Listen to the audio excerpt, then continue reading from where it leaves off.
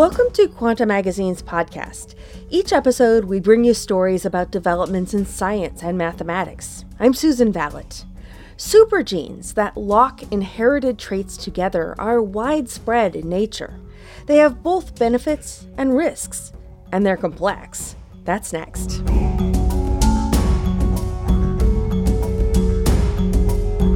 Quanta Magazine is an editorially independent online publication supported by the Simons Foundation to enhance public understanding of science.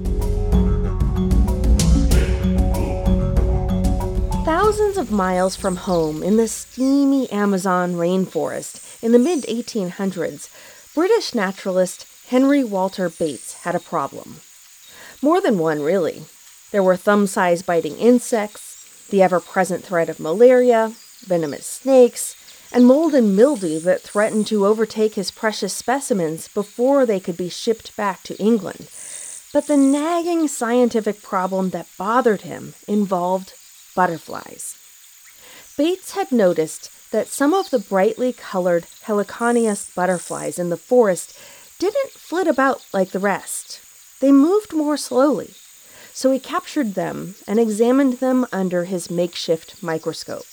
That's when he discovered that they weren't really heliconius at all, but astonishing lookalikes from unrelated families of butterflies. By the time Bates' discovery reached the scientific community in England, Charles Darwin's then new proposal of natural selection could explain why this brilliant mimicry occurred.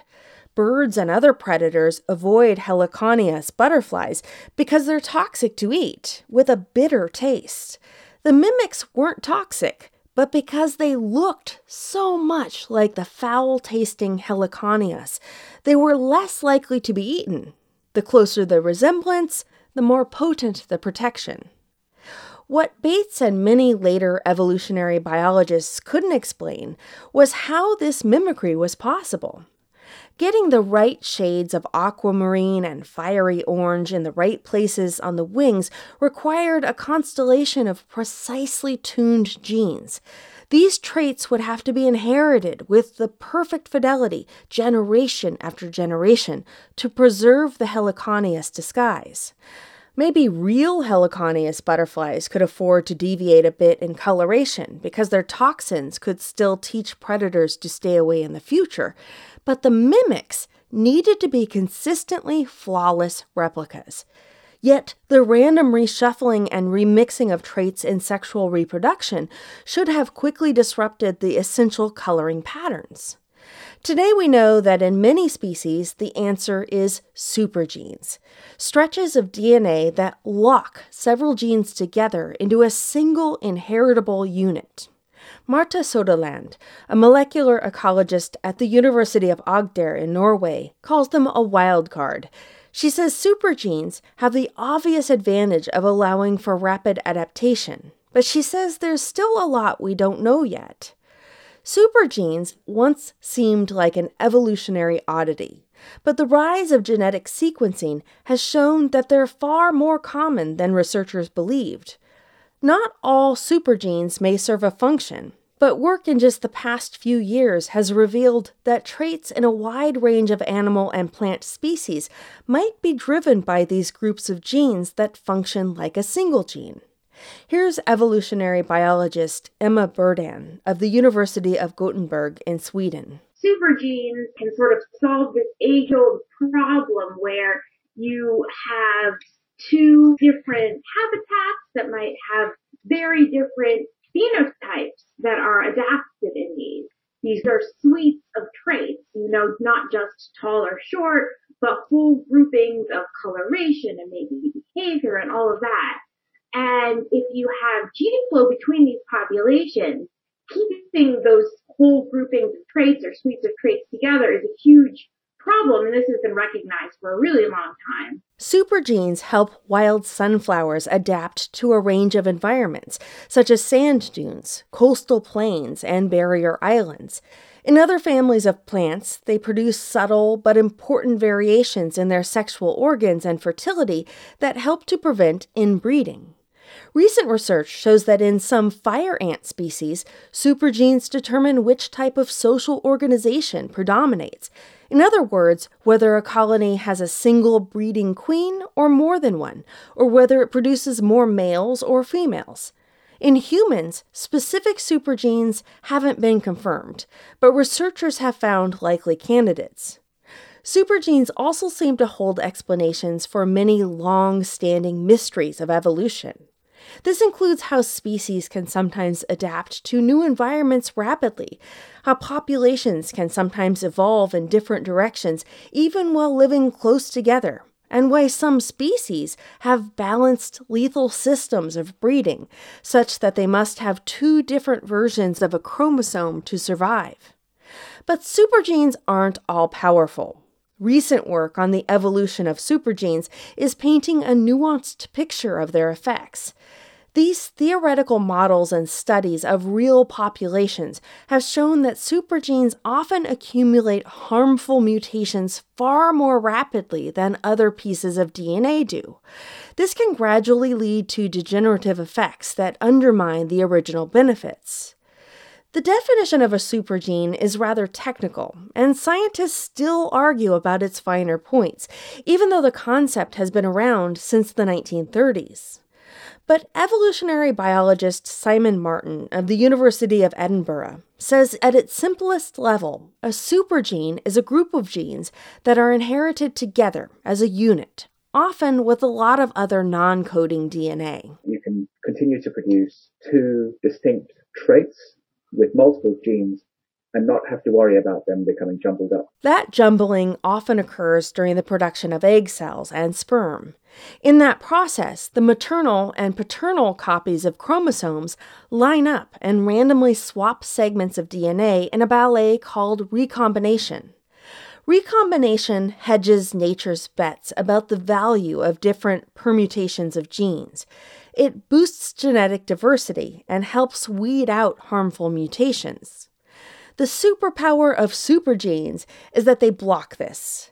Katie Lauderhouse is an evolutionary marine biologist at Northeastern University. A supergene can be something that is an inversion, it could be a translocation, it could be sex chromosomes that don't recombine.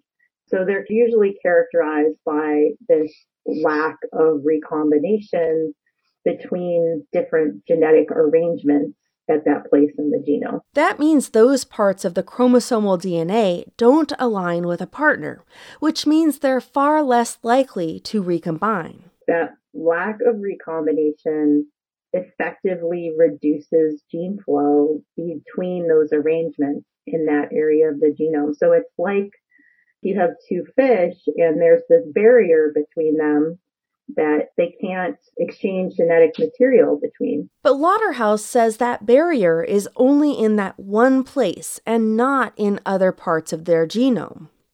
In the 1970s, researchers showed that this mechanism led to the evolution of Y sex chromosomes from X chromosomes in mammals. Sex chromosomes are essentially supergenes run amok. Both supergenes and sex chromosomes exist because there's sometimes a benefit to having some sets of genes inherited together, says Deborah Charlesworth, one of the evolutionary geneticists who pioneered the sex chromosome studies and who recently retired from the University of Edinburgh. In those cases, she says it would be ideal to not have any recombination, but to have the things that go well together stuck together for good. To understand why that might be advantageous, think about doing laundry. Say you have a basket of white towels and a basket of red towels. Recombination does the equivalent of tossing both loads into the same drum, flipping on the hot water and pressing start. What results is a bunch of pink towels. But evolutionary biologist Emma Burdan says the evolutionary equivalent of pink towels often isn't a problem. A blending of traits can be beneficial. Sometimes, though, life benefits from keeping its genetic laundry separated. Remember the Heliconius butterfly mimics that Henry Walter Bates found? He realized that for them, having a mix of color splashes from different genes could be disastrous. The butterflies only reap the reward of mimicry if they look enough like Heliconius to fool predators. That's why many researchers have been probing how supergenes arise and what the consequences for species might be as their supergenes continue to evolve. Tanja Slota is an evolutionary geneticist at Stockholm University. She studies supergenes in plants. Figuring out the origin of a supergene is one of the most challenging questions, I think. And it's not a given that that's even always possible. But we have started to make more progress on that front. In one recent effort, Katie Lauderhouse built a computer model to study the first tentative steps taken on the path from inversion to supergene. Her model was published in the Philosophical Transactions of the Royal Society B in August 2022 as part of a special issue on supergenes. It showed that the larger the initial DNA flip-flop, the more likely a supergene was to evolve. The reason was simple. A larger inverted fragment of DNA is more likely to capture multiple genes and lock them together as a single entity. Any beneficial mutations arising within the inversion could then promote its spread as a supergene. But the more important insight from Lauderhouse's model was that inversions themselves do not necessarily provide an evolutionary advantage. If a suite of genes is already well adapted to its surroundings, locking it into an inversion will not suddenly allow it to take off as a supergene. That fact may help to explain why complex vital traits aren't routinely secured as supergenes. Ordinary selection pressures are often sufficient to preserve the traits. The question of whether an adaptation precedes an inversion or vice versa is sort of like the question about which came first, the chicken or the egg, says Lauderhouse. There is still a lot of debate in the literature about what comes first, the inversion or the adaptation. And our theory shows it's probably a little bit of both at the same time. There are conditions where it is clearly like the inversion came first and the adaptation came later. And there's definitely conditions where the adaptation came first and the inversion came later. Supergenes offer robust advantages in the inheritance of adaptive traits, but they come at a cost. Think back to the laundry analogy. Washing red and white towels in a single load does eliminate the color differences between the two sets of linens. However, if you rip or stain a pink towel, you have an identical pink towel you can use as a backup. If one copy of a chromosome picks up a harmful mutation that breaks a gene, a functioning backup copy is likely to be on the matching chromosome to help the organism survive. And since recombination ensures that the mutation is inherited independently of other genes, natural selection can weed out the mutation over time. But for supergenes, that isn't true. They rarely recombine, so any harmful mutations they acquire tend to stay in place. That means the benefits of supergenes could be accompanied by significant disadvantages. For example, Berdan and Benjamin Wielstra of the Institute of Biology Leiden in the Netherlands looked at a salamander known as the crested newt. They found half of the eggs it lays aren't viable because of all the mutations that have built up in one supergene. Their supergenes seem to be holding back their reproductive success. Supergenes can also complicate the process of mating. In some species, supergenes create a breeding system that in effect has 4 sexes. For example, because of a supergene in the North American birds called white-throated sparrows, there are 2 morphs with different coloration and behaviors. Not only do males have to find females, but they must find a partner from the opposing morph. Otherwise, offspring will die either from inheriting supergenes from both parents or from inheriting none. Only chicks that receive a balanced lethal inheritance of 1 supergene and 1 ordinary segment of chromosome survive. With such a steep price, Emma Berdan says it's a wonder that supergenes evolved at all. Any sort of polymorphism is going to be really hard to maintain, especially over millions of generations. And so that's one of the big mysteries of supergenes, is that how are these polymorphisms maintained over such a long period of time? Bourdain suggests that multiple types of selection might be working together to preserve supergenes, and that certain environments might be most conducive to their persistence in the population. Ironically, one of the mechanisms that can sometimes preserve supergenes seems to be recombination, the phenomenon that they normally resist. Amanda Lara-Quinte, an evolutionary geneticist at the University of Rochester, and her co-authors described such a case in April of 2022 in eLife. Lara-Quinte wasn't initially interested in supergenes or their evolutionary costs.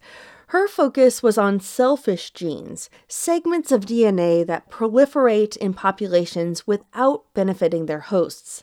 She was fascinated by a selfish gene called segregation distorter, or SD, which arises in certain fruit flies in Zambia. It's a sperm killer, and it exists in pretty much all natural populations that we've looked at across its geographic range. But it only kills sperm that doesn't carry a chromosome with segregation disorder.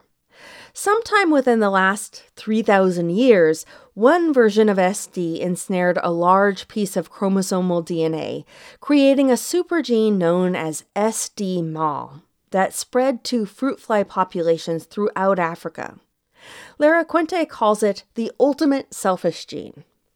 DNA sequencing and analysis by Lara-Quinte, David Presgraves, and their colleagues showed that chromosomes with SD-MAL accumulate harmful mutations, as predicted by the near-complete lack of recombination between SD-MAL and its sister chromosome.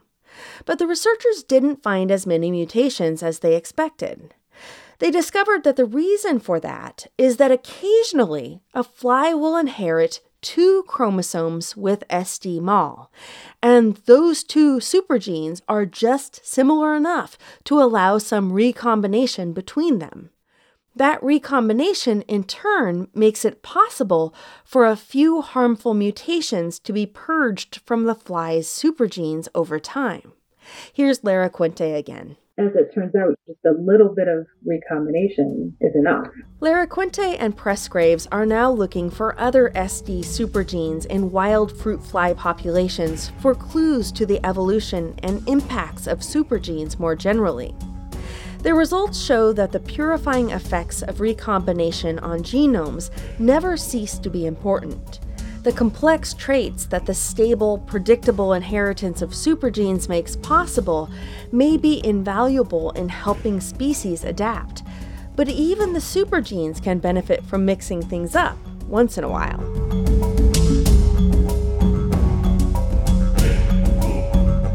Matt Karlstrom helped with this episode. I'm Susan Vallet. For more on this story, read Carrie Arnold's full article, How Supergenes Fuel Evolution Despite Harmful Mutations, on our website, quantamagazine.org. Read about the surprising origins of life's complexity in the Quanta book, Alice and Bob Meet the Wall of Fire, published by the MIT Press, available now at Amazon.com, BarnesandNoble.com, or your local bookstore. Also, make sure to tell your friends about the Quanta Magazine Science Podcast and give us a positive review or follow where you listen. It helps people find this podcast.